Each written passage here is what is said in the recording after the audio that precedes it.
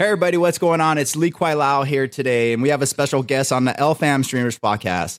I am super excited to talk about this individual who has become a friend over time. And if you haven't seen him, you have to check out Steve Wushu on Instagram, because being at an elite level in Wushu takes a lot of discipline, both mentally and physically. It's not something you could do overnight. It's something you have to achieve over time. And it's just amazing to be able to be doing this interview. I want to say thank you to Sneak Energy. This podcast is brought to you by sneakenergy.com. Check it out. It's an amazing product. And without further more, I am so honored. And again, Ami Tofu, I appreciate you being here. Mr. Steve Wushu himself is in the building. How do you do? Pleasure to finally meet you. Oh, I appreciate it. I'm stoked, because I love martial arts, and your story is perfect for me to do, because growing up doing it all my life, fighting injury, and seeing you at an elite level today is amazing. How do you do it? First of all, I would say it's understanding balance more than anything. When we learn to do martial arts or any sport or any physical discipline like that, we only focus on the hard work and the effort and the training.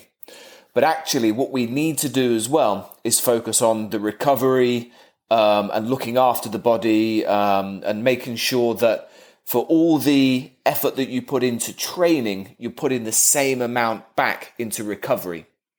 Certainly, as you get older, your body takes a hell of a hit from training. So you've got to find ways that work for you to avoid injury, recover from injury, and make sure you can just keep going with it all the time. Over the years, I've seen so many people retire from training, from martial arts, from competition, in my opinion, way before their peak, way before they should retire. Agreed. And it's nearly always, 99% of the time, because of injury. Because they train so hard and they don't take the time to learn how to recover or the best methods by which to save their body so they can keep going. And having seen all of these things, I constantly educate myself and take it on board and learn new creative ways to make sure I can still keep training and still keep competing. It's understanding your body every year that it gets older, how you can make it better and stronger for the next year. If for those of you that haven't seen his training videos or what he does at Steve Wushu on Instagram, you guys can see it firsthand, from his weapon art forms to his forms in general, and even some of his stretching exercises. And you're gonna notice right away, like hands down, like, wow, this is an elite athlete. At your level, to do what you have to do, it takes an elite athlete, because you have to have the flexibility and strength and attendance. And to see that you're still as physically fit as you were in your early stages is incredible. And it's an amazing thing to understand as an athlete, because I think far too often athletes sometimes will push a weight room regimen over a stretching regimen. And so hands down, I have to 100% agree. And thank you for sharing. Everybody's, including myself, is anxious to know what caused little Steve, going back in time, to find an interest in martial arts. How did it start? Where was the flame ignited? I have to know. It was a very, very long time ago. 35, 36 years ago, something like that. So a long time ago. Back in the 80s, the early mid-80s, I grew up with my older brother watching 1980s movies. And we all know what martial arts movies were like in the 1980s. We're talking early Jackie Chan movies. Yep. We were just getting into Jean-Claude Van Damme in the mid to late 80s. The first martial arts film I watched was No Retreat, No Surrender, which by today's standards is not a great film. I did actually watch it recently and think, oh my word. But when I was that young, seeing people flying around doing all of those kicks and jump kicks and everything, the ghost of Bruce Lee and all of that kind of stuff. And the guy that I watched it with at the time was my best friend. I had no idea that he was into martial arts. And he showed me his karate belts and his karate gi and everything. And I was like, wow, this is awesome. This is insane. And I ended up joining his karate club at such a young age. And that's where the practice of martial arts actually began formally, I would say. If you discount standing in the playground, trying to do spinning back kicks on your best mate, really having no idea what you're doing and clocking him in the head. So that's a good friend. He was a great friend. He's still my friend today, funnily enough. I don't know why. But his name is Sean Eady. He was my best friend as a kid. And it was him that got me into formal martial arts training. But I would say the initial inspiration was definitely my older brother. Because my older brother, Andrew, he's half Chinese. He was born and raised in Hong Kong in the 70s. Oh, wow. He was already practicing Kung Fu out there. So, of course, as I grew up, I was witnessing him do Kung Fu, watching Kung Fu movies, and then getting that sort of Eastern culture Kung Fu vibe thing going on at a very, very early age. And, of course, there was nowhere else and nobody else around me at that time exposing me to that.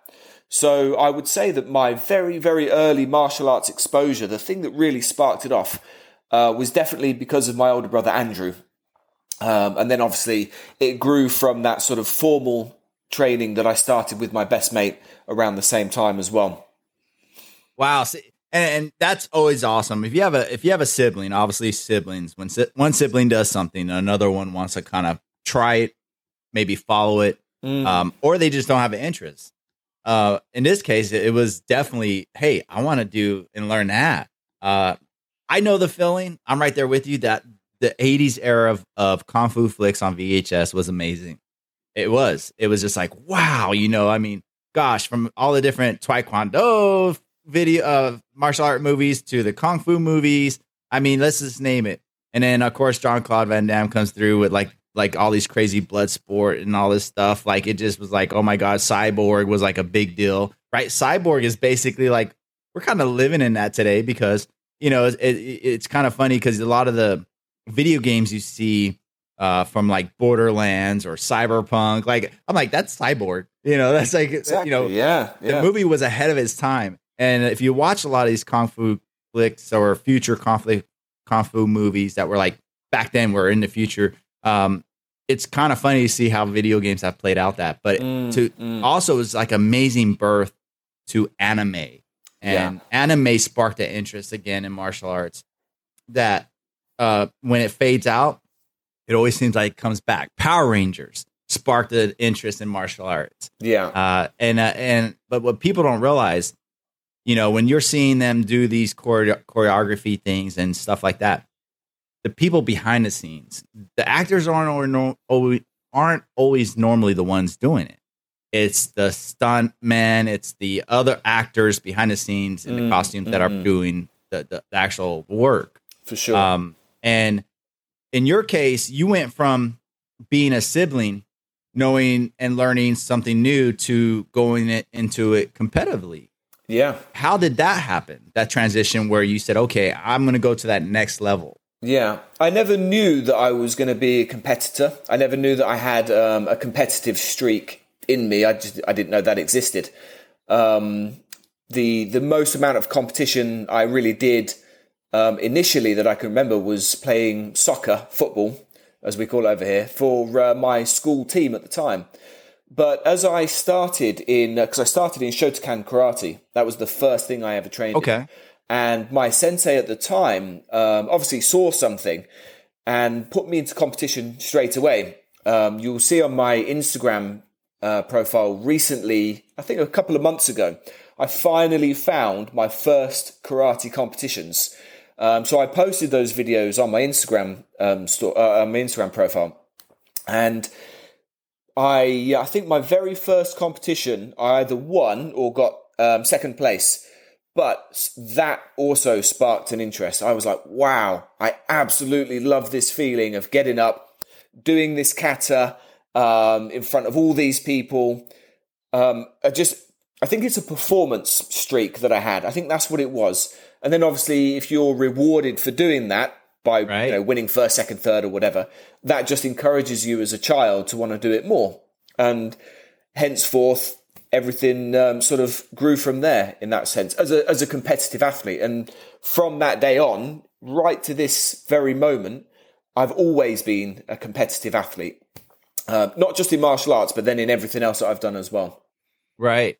Now, when you said your first art was actually a form of karate. Yes. And then after that, how did Wushu find its way into your life? And what age were you when you made that transition? Because a lot of people don't realize, obviously, either when you're doing martial arts, some children will just stick with one art. I found, and a lot of it was because of Bruce Lee. Mm-hmm. Bruce Lee, and listening to his philosophy and things like that, I found early on that, you got to try every art. You got to learn something. Everything has its weaknesses and strengths. If you want to have different counters or different moves, learn different arts. Keep your mind open. And he, at a young age, for me, it was like, I want to learn more. And what happened? What transpired you to go from just karate to a different form? And was it Wushu right away, or was it something in between there before you got to Wushu? Interestingly, I think I got to about the age of 12. I think it was about 12. Just completed my first dan junior black belt in karate. I'd also won at the junior national karate championships. So I'd already reached a high level in karate. And I'd seen what sort of lies beyond as well. As far as being a competitive karate athlete would be. But at that time, I was also seeing other martial arts. So as I got older and I started to go to the library, and bearing in mind we had no internet back then. We are talking the early 1990s. What was internet? Exactly. So in terms of literature and resources, the best I had was my local library. And we have a bookstore here called W.H. Smith's, which back then was one of the largest bookstores. So I used to go in there and order books on different martial arts, boxing, kickboxing, kung fu. And I started basically searching the world as best I could for different types of martial arts, something to pique my interest. Around about the same time, I had a new neighbor join the housing estate, and he owned a Chinese takeaway just up the road from me. And he just moved here from Hong Kong. And he used to practice Kung Fu when he was in the army in Hong Kong. And he brought with him video CDs, VCDs. Yes. Oh my gosh. I had no idea they even existed back then. And he was showing me these laser discs and VCDs of different styles of Kung Fu. And I distinctly remember seeing this video CD called This is Kung Fu, which was filmed in the late 70s, early 80s, I believe. And it showed Wushu, all of Wushu in China, all the different styles, all the different athletes. It showed me a young Jet Li. I didn't even know who he was at the time. And all of the great Wushu champions of that era. And I was just like, what is this? It's beautiful. What is this? It's what I see in the movies. And I was like, wow, this is incredible. What is this? And of course, Simon, his name was Simon Tang. He explained what Kung Fu, what Wushu is. He had a whole library of books and everything. And that really started me on the path to Chinese martial arts. I read books on Taoism, Confucianism. He had a copy of the Tao of Jeet Kune Do, which I read, which was absolutely transforming for me in much the same capacity that you were saying. It teaches you so much about having an open mind, learning different martial arts styles, absorbing everything, throwing away the uselessness. And it really set me on a journey. And I think for my early teens, maybe 13, 14, going into 15, I was searching around for other Chinese martial arts, different types of kung fu, Choi Li Foot, Wing Chun, Lao Ga, Praying Mantis, different styles of Shaolin. And I was learning a lot of these mostly through videos that I could find and books that I could buy to read. I was starting to get to the age where I could start traveling to London as well, where in Chinatown they had a lot more of these resources for me to get hold of. Yeah. So my early mid-teens was a very, very transforming period because I learned so much about different martial arts. And I finally found a book called Wushu. I didn't have an idea of what it was really, and it was a book that was printed in the same year that I was born, 1981, decades ago, and it was made by Donnie Yen's mum, Bosin Mark. Okay.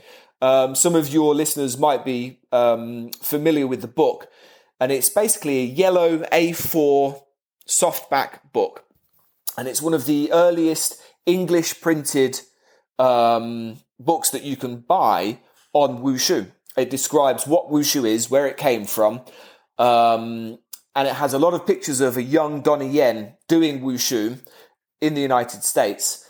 And again, I was just like, I've got to learn this. I absolutely have to learn this. Unfortunately, that book had some basic instructional methods in there, basic training, basic conditioning, stretching, and that sort of thing. So I started following those straight away, and then started to buy more Wushu specific books.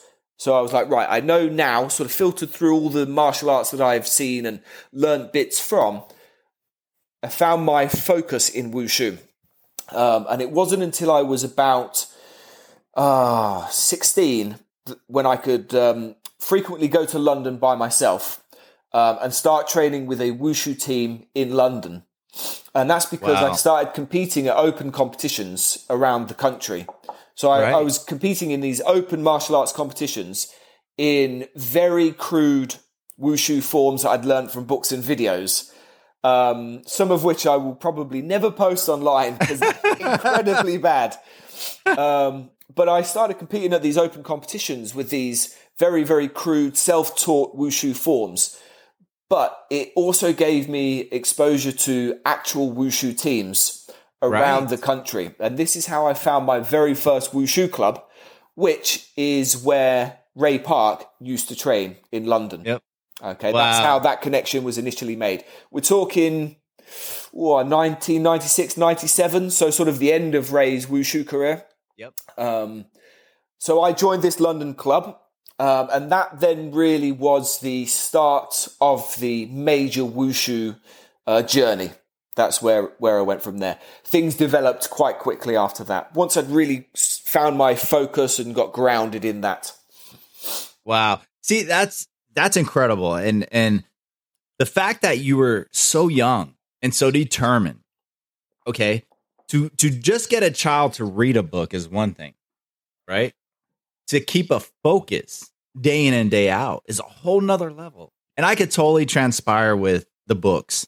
I have a bookshelf in the room next to me that I keep a majority of my books, and including my Jeet Kune Do book. It's right there, who doesn't? I tell people, if you love martial arts, you have that book.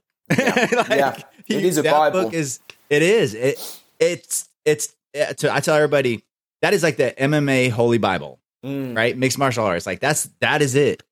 He defined a lot of odds, and he pissed off a lot of people because why are you teaching our Eastern culture to the West? And I even remember in the 80s, it was still very touchy, and people don't realize that. I remember how touchy it was. But again, incredible to be so young and have that mindset day in and day out to study just basically from pictures and written words on how to do something. It's not easy, especially Wushu. I mean, Wushu is a lot of movement. I want to say it's more pro right side. Definitely right-sided dominant for sure. Because from what my experience, and but for me, like you, when I first saw it, I was like, oh my God, I love the movement. I love the forms. It was just like the fluency was just like, how do I move like that? I want to learn that. And it was amazing to me from the other martial arts on how I could see some of the influence being like almost weaved inside of Wushu. And it was just like, wow, this is amazing. Somebody personal to me, one of my sifus, Master Chan, his teacher was a 33rd generation monk from Shaolin, Northern style praying mantis. And that's his strong form. And like you, training the Wushu students to go on to do better things like film and stunts and things like that, or competing, such as yourself, when you went on to competing and you started doing the tournaments around London and stuff. When did you find that, okay, Wushu is now my form. This is my life. This is what I want to do. This is what I want to do to get to a Olympic level.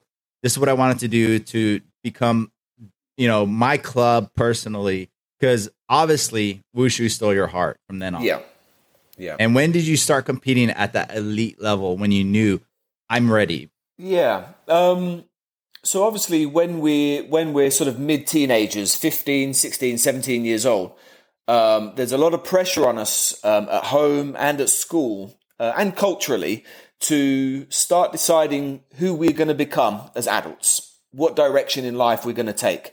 Are we going to continue education? Are we going to go to college and major in sports or law or something? We are all pressured to have a direction.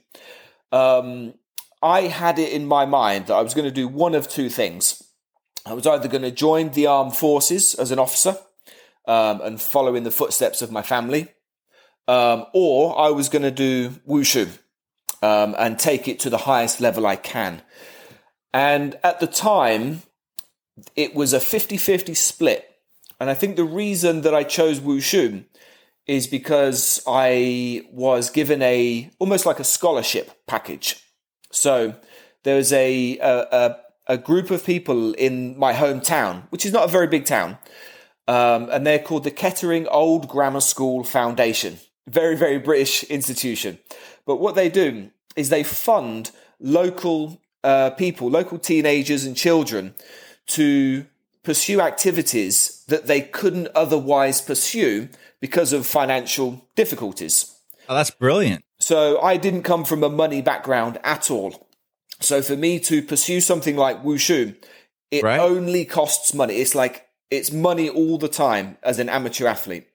So I applied to them just in the hope that maybe I could get some sort of sponsorship, maybe to train pay for the hall that I train in, or pay for my travel to London or something.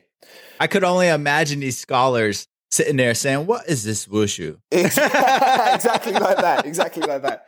But I think because of what I'd done and what I've achieved to that date, to that point in time, they were willing to give me a chance.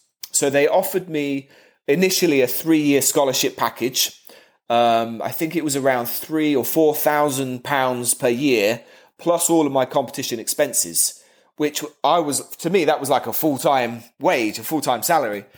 And that was really the deciding factor, because to join the armed forces in England, you can do that sort of any time up to your late 20s. So I thought, look, if Wushu doesn't work out, I've still got plenty of time to go and do that career that I was going to do. So I chose Wushu. I moved to London at the age of 17 and decided to train full-time in Wushu and become the next Ray Park. That's how I had it in my mind. You're just a kid? I was literally just a kid. I didn't know what was going to happen. I just had this sort of tunnel vision. I wasn't even interested in movies or working in movies. I wasn't even interested in working. I was just interested in being a Wushu athlete. And I'd seen what Ray had achieved. He was something of legend in London, especially in this club, from where he trained. Everybody was like, Ray this and Ray that, and he was national champion and European champion. And I was like, wow, okay, I've got to beat this guy. I can't because he's retired, but I've got to beat this guy. This became my mission in life. He's going to know my name. Exactly. That's exactly what I was thinking. I was like, one day Ray Park will know who I am. Yes. So I'm like this 17-year-old kid. I've just been given this this scholarship to chase my dream. So that's exactly what I did. I was like, right, the military thing, the armed forces, that can wait. Time to go to London. I moved to London. I shared a flat with my school mate who was at university in London. And that's it. I just went for it. And I totally went for it. And it was only a matter of time then before I won the national championships. I also travelled around the world a lot to Malaysia, to the same place that Ray used to train in Malaysia.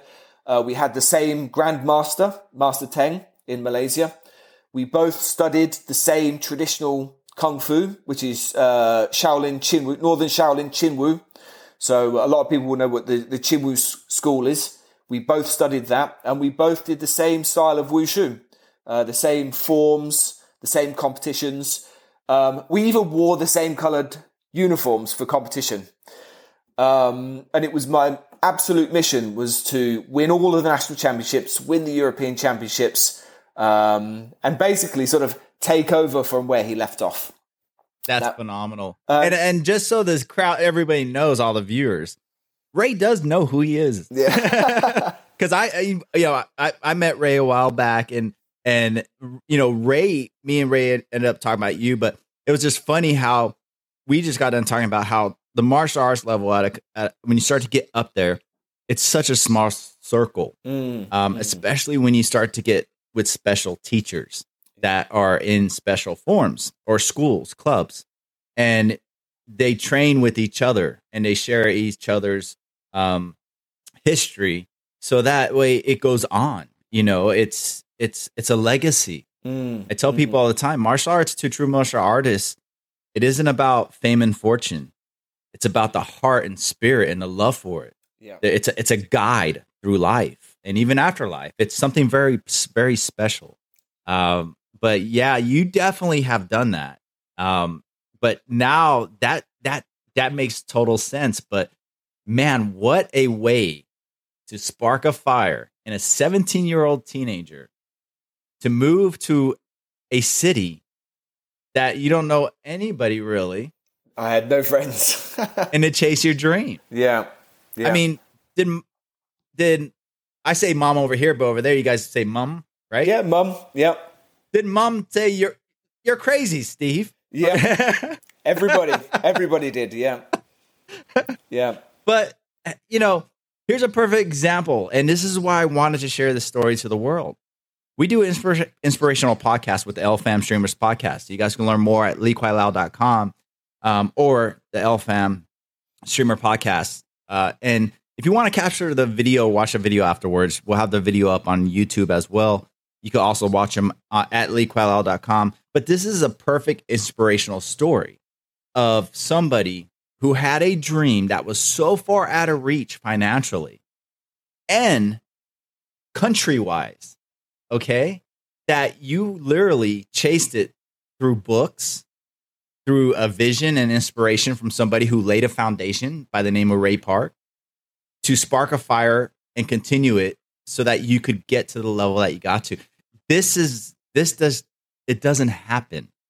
I mean, if I had to say how many times it happened to somebody in the real world at your level and to keep going 30 years down the road, it's a rarity. And people don't know how rare you are in the martial arts world. It's a rarity.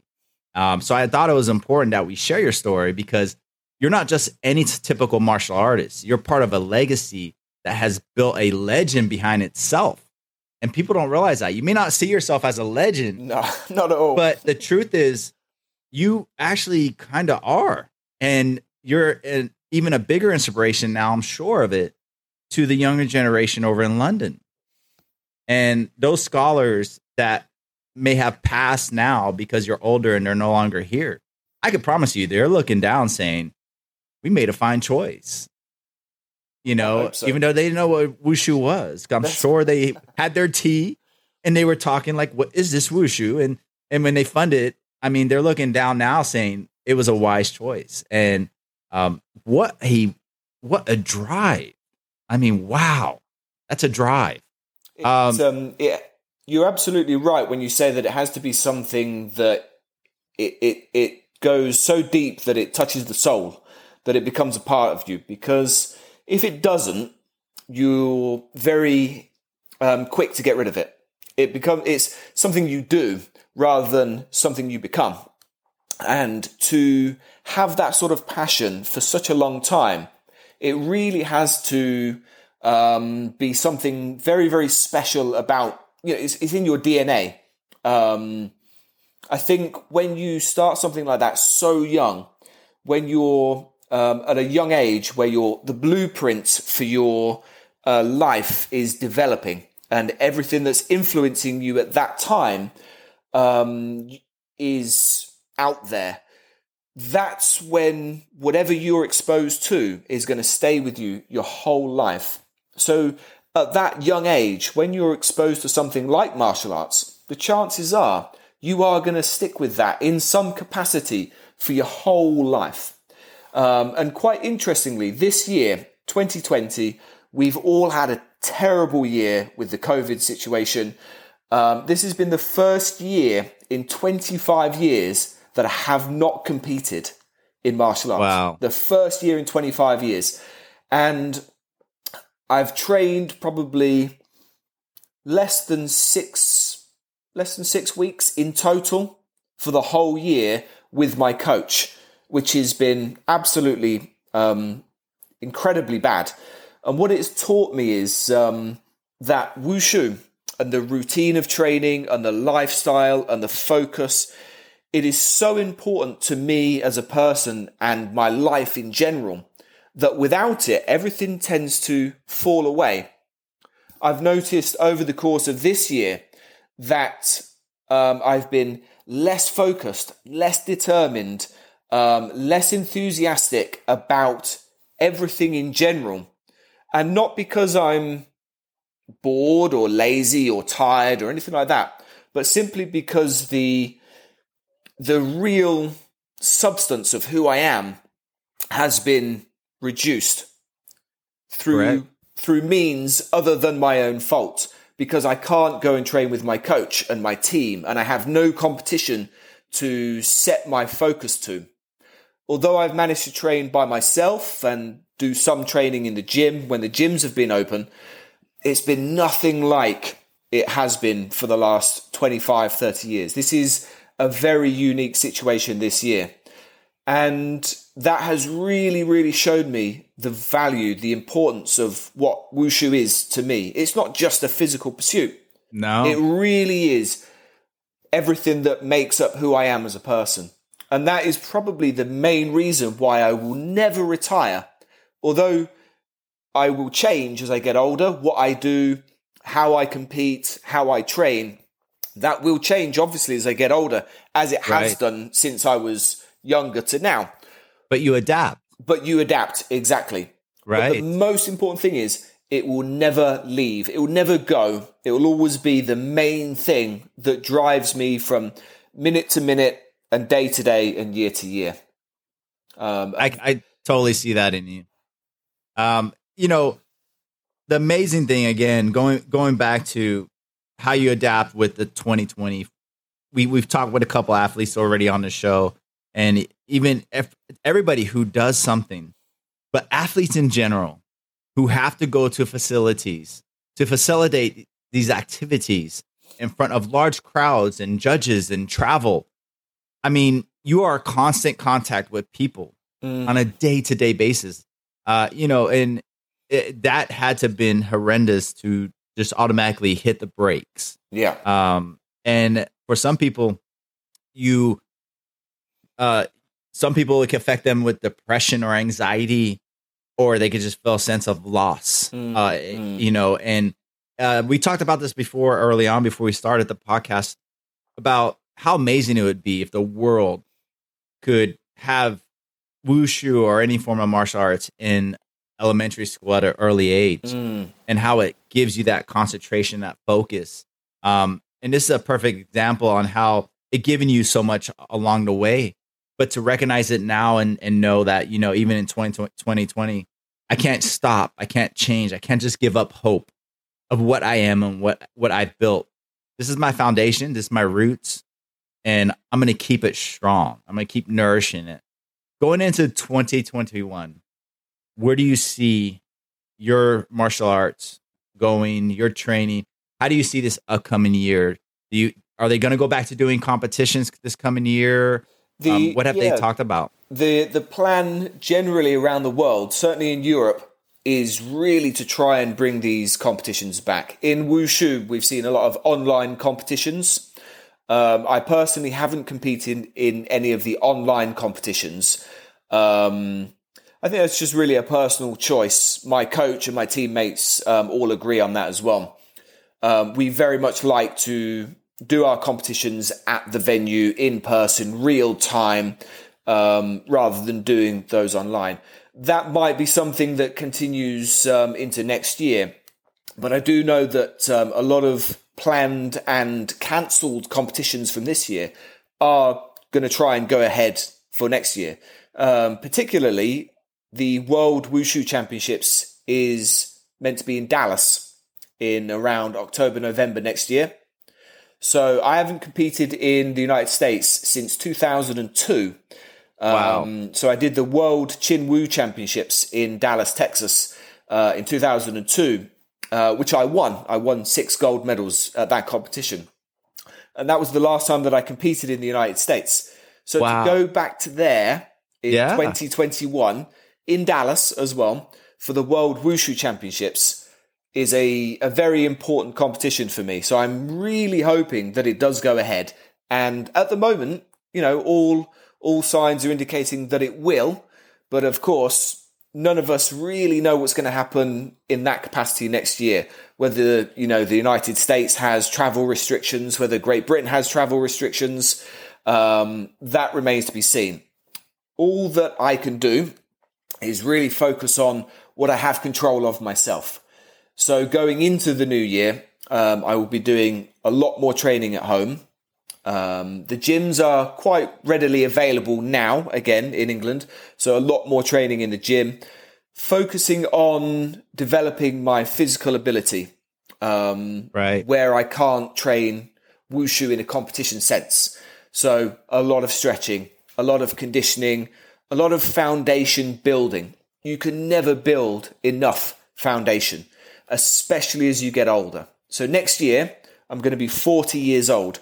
For people to compete in Wushu at 40 is unheard of. But for me to do that, I relish that challenge. And I see it as an opportunity to really work hard on my physical ability to offset injury, to prevent it from happening, but still maintaining that high level of physical and technical ability. In order to do that, I have to do the groundwork. I have to do the ugly training, as it's known. Get in the gym at silly o'clock in the morning, work on my fitness, my cardio, my stretching, making sure my ankles, knees, my back, make sure they're all really strong and stable, so that when I do go back to Wushu training, I'm hitting the ground running and I'm ready for competition. You know, so yeah, my focus going into the new year is going to be largely on that, making sure that the machine that I've created is proficient and well-oiled and ready to go for Wushu training. That's my focus. It's going to be a very interesting year. I really hope it happens. And if I'm lucky enough, if it comes to Dallas, let me know. I'll try to see if I can fly out there. I would love to see it in person. Obviously, I do not do it anymore. Too many injuries, too many knee surgeries. Again, to compete at this level at that age, unheard of. You have to be in phenomenal shape. Injury normally does us in. Shoulders, knees, ankles, even the hips. For Ray, you know, we all know he had to have hip surgery. Yeah. And a lot of that, again, coming from Wushu and tumbling. It's a lot on the joints. And I've said it time and time again. If you haven't seen Steve Wushu's Instagram, again, at Steve Wushu, go there, look at it. Phenomenal shape. Any advice for anybody who's just older, needs to maintain a better physical diet or fitness? There's all these crazy things out there that they have, right? These crazy, like I call them over the top diets. Like if you do this diet or pop this pill, you're going to be healed. Let's face it, that's not it. What's the simplest advice for somebody who's getting older and wants to stay in physical shape? What is the main couple things you would tell them to do? Just so we give a little bit of health advice from somebody who's competing at 40 years old at an elite Olympic gold medal level, guys. He didn't share this with us. So get your pen and paper out and write it down. So, absolutely, as you get older, you quite rightly say, taking care of the body is the most important thing. You can still train and learn technical things and skill things, but you've got to be very aware of what your body is capable of doing. And the harder you push the skill things, the more your body is going to fight back with injuries and things like that. The two most important things I would say for anybody at any age, but especially as you get over the age of 30, when you start getting over the age of 40, drink more water and stretch more. Because these two things are the foundations for your body to be mobile and to be pliable and comfortable. Most injuries come from inflexibility. I do agree some injuries come from over-flexibility and lack of strength, but that usually comes a little bit later. That's something you have to include as you take training a little bit more seriously. But for 99% of people out there, you're not flexible enough. Nope. You're not flexible enough. And you will be trying to do a jump kick or a B-twist or something, and your body will be fighting against you because of inflexibility. Maybe you want to kick up there, but you can't because your hips are too stiff, or your adductors are too tight, or your back is too stiff.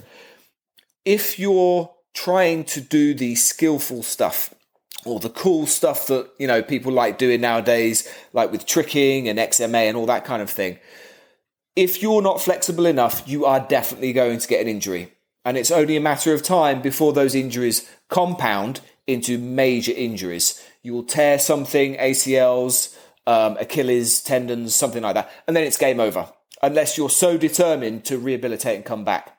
And some people I know have done, especially my teammate, Sam. He did his ACL in competition in 2010 at 17 years old. But within about 3 or 4 years of rehabilitation, he came back stronger. And he's a much stronger athlete. But he was very hungry for it. So that really facilitated his recovery. But for most people, when you get those sort of injuries, it's game over. So avoid it from happening by stretching more. And you could go on and on and on about different types of stretching, different methods of stretching. Basically, if you're not stretching, find a way to stretch. Find a way. Yeah. Hey, people should do it right when they get out of bed. Yes, I mean, right? It's different for different people. Some people find that that's the best way for them to stretch. Some people need a workout so that they're warmed up enough to stretch. At the end of the day, the most important thing is stretch more. Stretch. Make it a priority. Because from experience, up until about the age of 30, thereabouts, you could pretty much do anything from cold and not get too many injuries, if any at all. Same thing goes for like what you eat. In your late teens, early 20s, mid-20s, you can pretty much eat whatever you want and it'll have no effect on your body, assuming that you're training, that is. You get to the age of 30, thereabouts, and definitely beyond. If you even so much as look at a burger or a Big Mac, eat a burger and go tumble, fried chicken or whatever, you will start putting weight on. And the same goes for physical disciplines and training. Over that sort of age of 30, your body is more susceptible to building muscle rather than stretching muscle. So you will find you get stronger as you get older, but you will definitely become more rigid. Tendons, ligaments, they tend to start to tighten up, and certain parts of the body feel like they're fusing together. So it's really, really important to push the stretching even more. So for me now at my age, stretching is the number one most important thing that I do, because without it, it's a highway to injury, guaranteed. And then that could be career ending. Yeah, that's it. I mean, now if I get a serious injury at my age, that is it. There's not going to be any coming back to competition at the same level I'm at. Knowing that is enough motivation for me to do all of the right things that I can do to prevent that from happening. From standing on a Wushu ball with one leg, with a blindfold on, with different weighted kettlebells in each hand, just to make sure my knees and my ankles are strong enough to take the impact of Wushu training. But above all of that, absolutely stretching. If you're unsure where to start with stretching, go to a yoga class. Go to a yoga class. Do it for 6 months. Learn to do the splits. Because yoga is a very good, active, gentle, functional way to become flexible. It doesn't matter if it has nothing to do with martial arts, but what it does for the body is it frees everything up so that your martial arts becomes easier and your training becomes safer. Right. And then you can explore other areas of stretching, different ways of stretching. But yeah, stretching and drink more water for sure. There you have it. From somebody who competes at an elite level, okay, and is a gold medalist in their category, a legend in Wushu. Yeah. Water, stretching will change your life. It's that simple. It's funny how something has simplicity, but yet we make it so complex. It's true, yeah. But if you read Bruce Lee's Tao of Jeet Kune Do, simplicity, the quickest time between 2 points is a straight line. Straight line. Keep things it is simple. So true. Always reduce it to simplicity. That's it. It's a beautiful way to put it. A world of knowledge inside that head. And I just want to say, like, it's been phenomenal. We're definitely going to be doing some more future podcasts with Steve and his journey, because he has so much to give. He has so much knowledge out there. We didn't even get into the competition status on what goes on at these competitions and things like that. Because I know there's a lot of martial artists out there, especially in Wushu, that would like to have the little bits of knowledge here and there. And if you don't mind, we'd love to follow you on this journey. And even if you go to that Wushu, tournament in Dallas, we would love to have you on before it, and maybe even afterwards. Yeah, I'd be honored. Absolutely. Real quick before we get off, if you had to say, traveling around the world and learning Wushu from different teachers and stuff like that, what is your most memorable experience up until now in your life as an athlete that you will always cherish when it comes to your martial arts? What is the most memorable thing that comes to mind? And I know it's a tough question because you've done a lot. That is a tough question. But if you had to put something there, I'm just curious, because you've seen so much and you traveled so many places. People don't realize you traveled, Korea, like all over. I mean, 27 different countries in the last 20 years. Yeah, it's phenomenal. What is a memorable moment at an event or something that you will cherish that has been through your career to now? I think winning my first European Championships in my mid-30s is something that has never been done, and a very important goal for me in Wushu. When I started in Wushu, when I started training in London, everybody obviously was always on about Ray Park.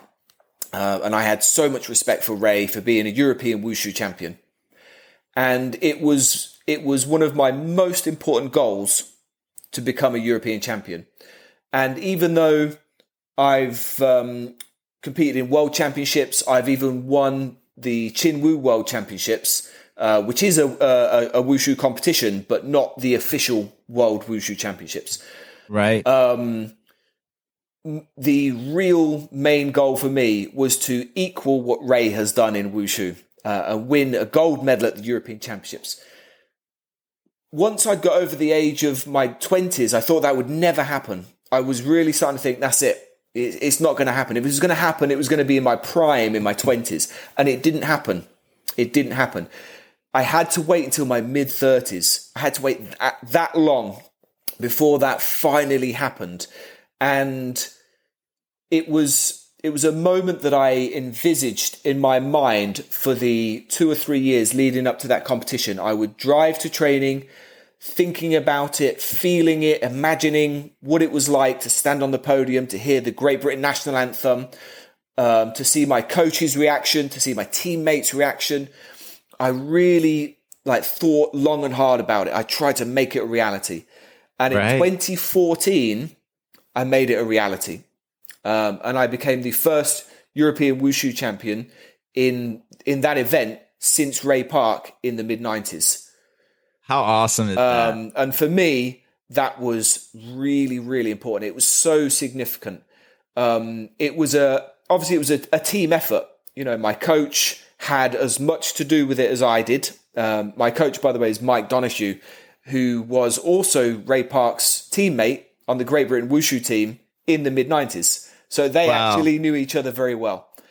But it was Mike's coaching, together with my determination in training, that made that a reality. So for me, that was the most significant thing, most significant memory of all the things that I've done, of all the places that I've been, the teams that I've trained with, the countries that I've been to. That for me, because it carries so much weight in my life from a much younger age where it all began. So I'm hoping that there's going to be something more significant in the future, but we will see. What a perfect way to come back from a 2020 year of holding the brakes, right? Of basically the world, right? And then all of a sudden to come back 2021, where you won it once before in Dallas, and to win it again would be an amazing part of your journey. I strongly believe you could do it. Your mindset's incredible to know that you never gave up on your dream, and you visualize it. You put out that they say if you truly believe in what you are chasing in life and you could envision it, they say scholars have said this now, even at Cambridge. All right, if you could envision it, you could change it. You could change that outcome of your future. And you know what? You did. You did it. And I could only imagine the hype and the emotions as you stood on top of that podium, listening to the Great Britain national anthem. Well, it gave me chills. It gave me goosebumps because, incredible. And definitely got to give you applause for that, because that is not an easy task when you're competing with so many elite athletes at that level to get there. Incredible. Thank you. And I want to thank you, for coming on and sharing one of his most memorable moments, guys. We do this in real time. We don't cut and edit. We don't edit our videos because the emotion and everything is real. I'm Lee Kwai Lau. I want people to understand what we do and what you do, and know the emotion is real. And there's nothing to hide here but true inspirational stories of amazing individuals, talent individuals that are just like you and me, who pay the wave. And now you guys out there can hear these stories of inspiration and follow these individuals like at Steve Wushu on his Instagram, and have that passion and desire, and know age is just a number. But the gift and determination of keeping it inside your heart and soul is priceless. Absolutely priceless. And I want to thank you for coming on today. I'm looking forward to us having more of these conversations in the future. I see it happening sooner than later. Some people would say, maybe down the road, we'll do another one. I'm doing another interview with you. We're going to do a couple because I want to know more. It would be my pleasure. Maybe next time, I'll even take some of that footage of hopefully that Dallas competition if it happens. And we'll show people on our YouTube and everything and part of your video what you do. It's been a pleasure having you here today. And cheers, mate. Yes. Cheers, mate. Thank you very much. Everybody, this is Steve Wushu at stevewushu.instagram.com. If you haven't followed his Instagram, drop him a follow. Where can they see some of your other videos? Do you have a YouTube as well? If you YouTube Steve Wushu, I've put loads of competition videos up there dating right back to 2001. So I'm in the process of basically uploading all of my competition Wushu videos that I have over the last 20, 25 years. It takes time because there's a lot of competition videos. So, but if you head to Steve Wushu on YouTube, you'll start to see all of the competition stuff up there. Perfect. You heard it. Steve Wushu, YouTube, get it, check it out. If you're a young lad that wants to try this out, guys, believe in yourself. You could do it. And it's trust me, when you do martial arts and you play a sport, I could promise you, when I played football, which is soccer, I should call it football, obviously, soccer, my soccer was on point because of my wushu and my martial arts. People could not, I would do things on the field or hit certain kicks midair that I could rotate my body and do things that people couldn't do. True. Very true. Yeah. It's amazing what it does to your sports game, including my jumping, on a basketball court. So, martial arts goes a long way. So again, I want to thank you for coming on with us, Steve. Thank you so much. Bless you and your family. Bless you on your journey. I'm looking forward to seeing more of you in your tournaments. Thank you very much. Have a happy Christmas and a great new year. Thank you.